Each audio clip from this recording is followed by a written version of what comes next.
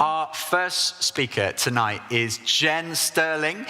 Jen is married to Tom. They've got 2 boys, and they've been part of St. Nick's from the very beginning when they recently moved to Bristol. We're so excited. Jen is a project manager for an insurance company, and she balances all that with family life. And it's great, Jen, to have you with us today, being our first speaker.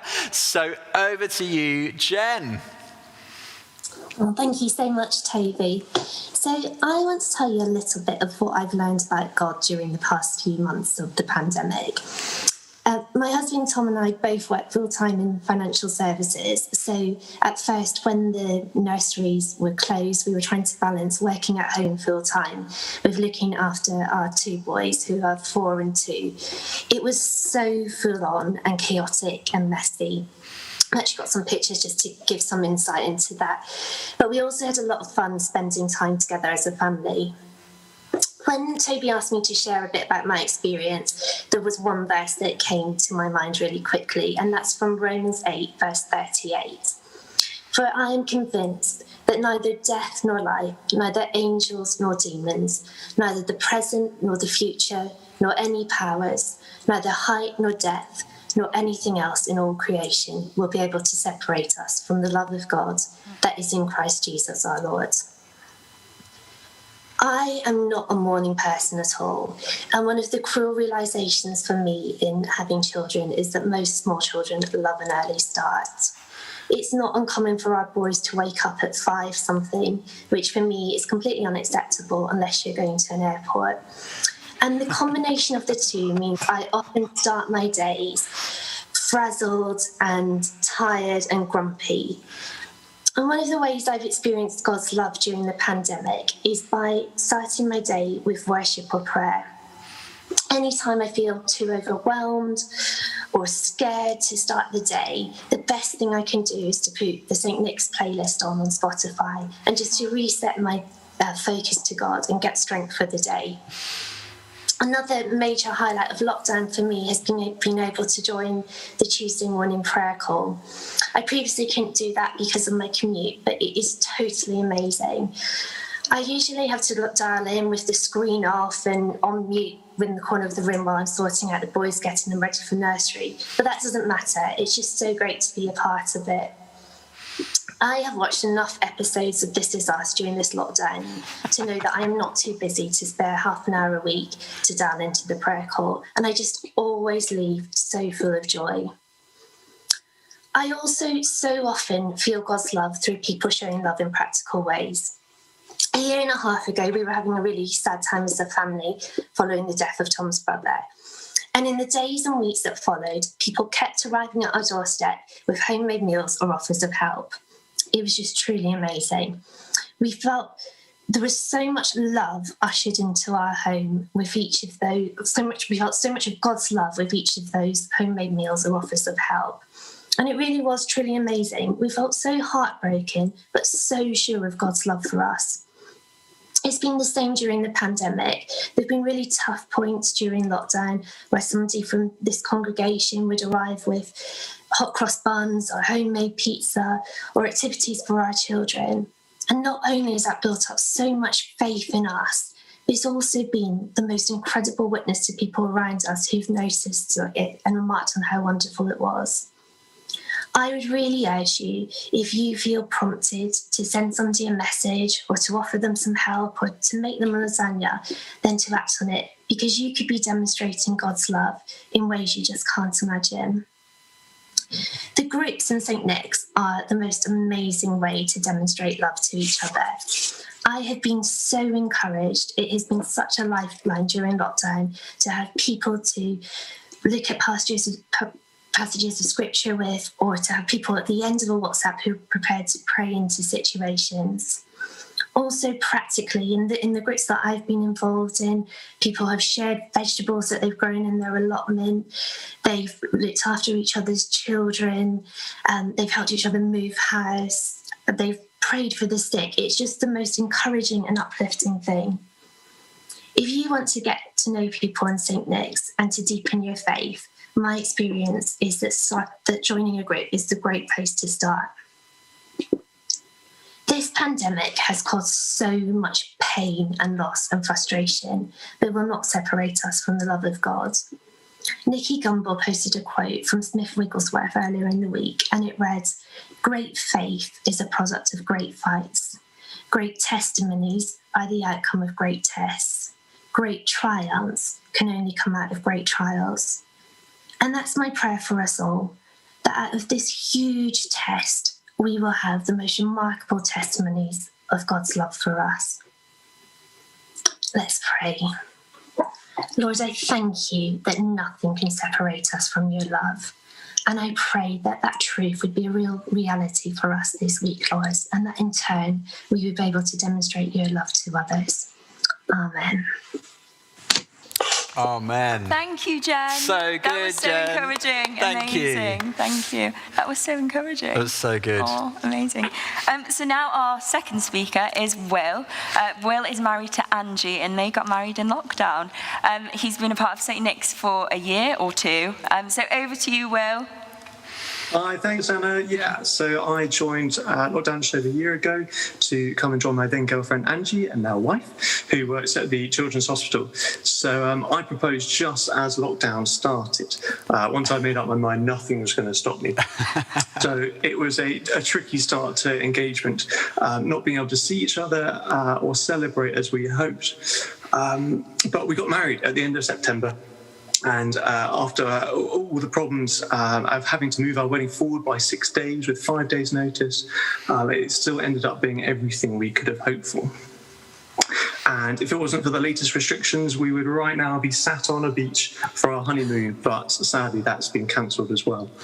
So yeah, all of this exhaustion, and the exhaustion for Angie, she's been working on the intensive care wards at the hospital, has meant for some extra challenges to the start of our married life. But one bit of scripture that has stuck with me over the last year has been Daniel 6, verse 10. You'll probably know of Daniel's foray with the lions, but this verse and the bit just before explains how Daniel was appointed one of 3 administrators in the whole of King Darius's kingdom. So he's a bit like one of our cabinet members in our government, which means he's very busy. And essentially, a group of people are really jealous of him and want to get rid of him. So they go to the king and get him to put out a decree that anyone who prays will be killed. So verse 10 reads, "Now, when Daniel learned that the decree had been published, he went up home to his upstairs room where the windows opened towards Jerusalem. 3 times a day, he got down on his knees and prayed, giving thanks to God, just as he had done before." As you might have guessed, he kept on praying, and that's why he ends up with the lions. We haven't got time now, but I'd recommend reading the whole of the book. It's actually quite short and it's surprisingly exciting. There's so much to this one verse, but the first bit came to mind every time we heard the news of another lockdown, another blow to our wedding plans. It would get so frustrating and so upsetting. We would start to make phone calls, making new plans, running around, all trying to fix it, sort things out ourselves. A joy of now being married is that we can remind each other to stop Googling, looking for resolutions, and just to pray and ask God, tell God all of our problems, all the things that are worrying us, and just ask him to fix it. Looking back at the verse, Daniel had developed a pattern of prayer that carried him through the greatest of challenges, even death, although God saved him from it in the end. But it foreshadows Jesus, who, as we read in the Gospels, had a daily pattern of prayer as well. And we see the result of this. Jesus' first response in the Garden of Gethsemane is to pray, and again on the cross he prayed. And it's because of the cross that we can freely communicate with God. It's the last sentence of the verse in Daniel that I have been particularly inspired by. 3 times a day he got down on his knees and prayed, giving thanks to God, just as he had done before. I wish I could say I was this diligent, but between some time reading the Bible each morning and the odd bit of time praying, I'm doing my best. But I found there really is something in getting on your knees and praying, and the consistency of doing this as time goes by, and not just when times are bad, rather than finding the next thing to binge watch and ignoring the stuff that's really that's at the back of my mind, really bothering me. Going to my room and getting on my knees and praying for a bit was the time I was really able to gain perspective and process disappointment and really find that peace of mind that I've only found comes from spending time with God. As amazing as I find spending time with God, I'm still trying to learn that rhythm of prayer and how best to pray. But I thought I'd share what I try and do in my prayer times, and I don't know, you might find it helpful. So I'm some way off Daniel's regularity, but I try to set aside some time in an evening or on a Sunday. I get away from the normal distractions and perhaps write down the things that are on my mind, or the open tabs, as my wife calls it, so that I don't get distracted. Then I elaborate on the Lord's Prayer. I tell God how great He is. I say sorry for some specific things and ask Him for some specific things. And I share what's bothering me or the things the people that I care about. And then I stop thinking about things and just listen out for that small, still whisper that can be God speaking. Everyone works differently, and as I say, this approach suits me, but I thought it might be a helpful example. Spending this sort of time in prayer, and also as Jen was saying, the next Tuesday morning Zoom prayer meeting. It's been a real support during lockdown. Working from home, it's been a real highlight to join in praying for things outside of my little world during lockdown. So while we may not be facing any lines like Daniel did, I found setting some time aside to pray has been such a support and keeps my mind on God rather than just focusing on the challenges around me. So shall we pray? Father God, I thank you that we can speak to you, that you listen and you answer, that you love us and you're just waiting to spend time with us. Father, I ask that you would keep teaching us and may we come to know you more. Amen.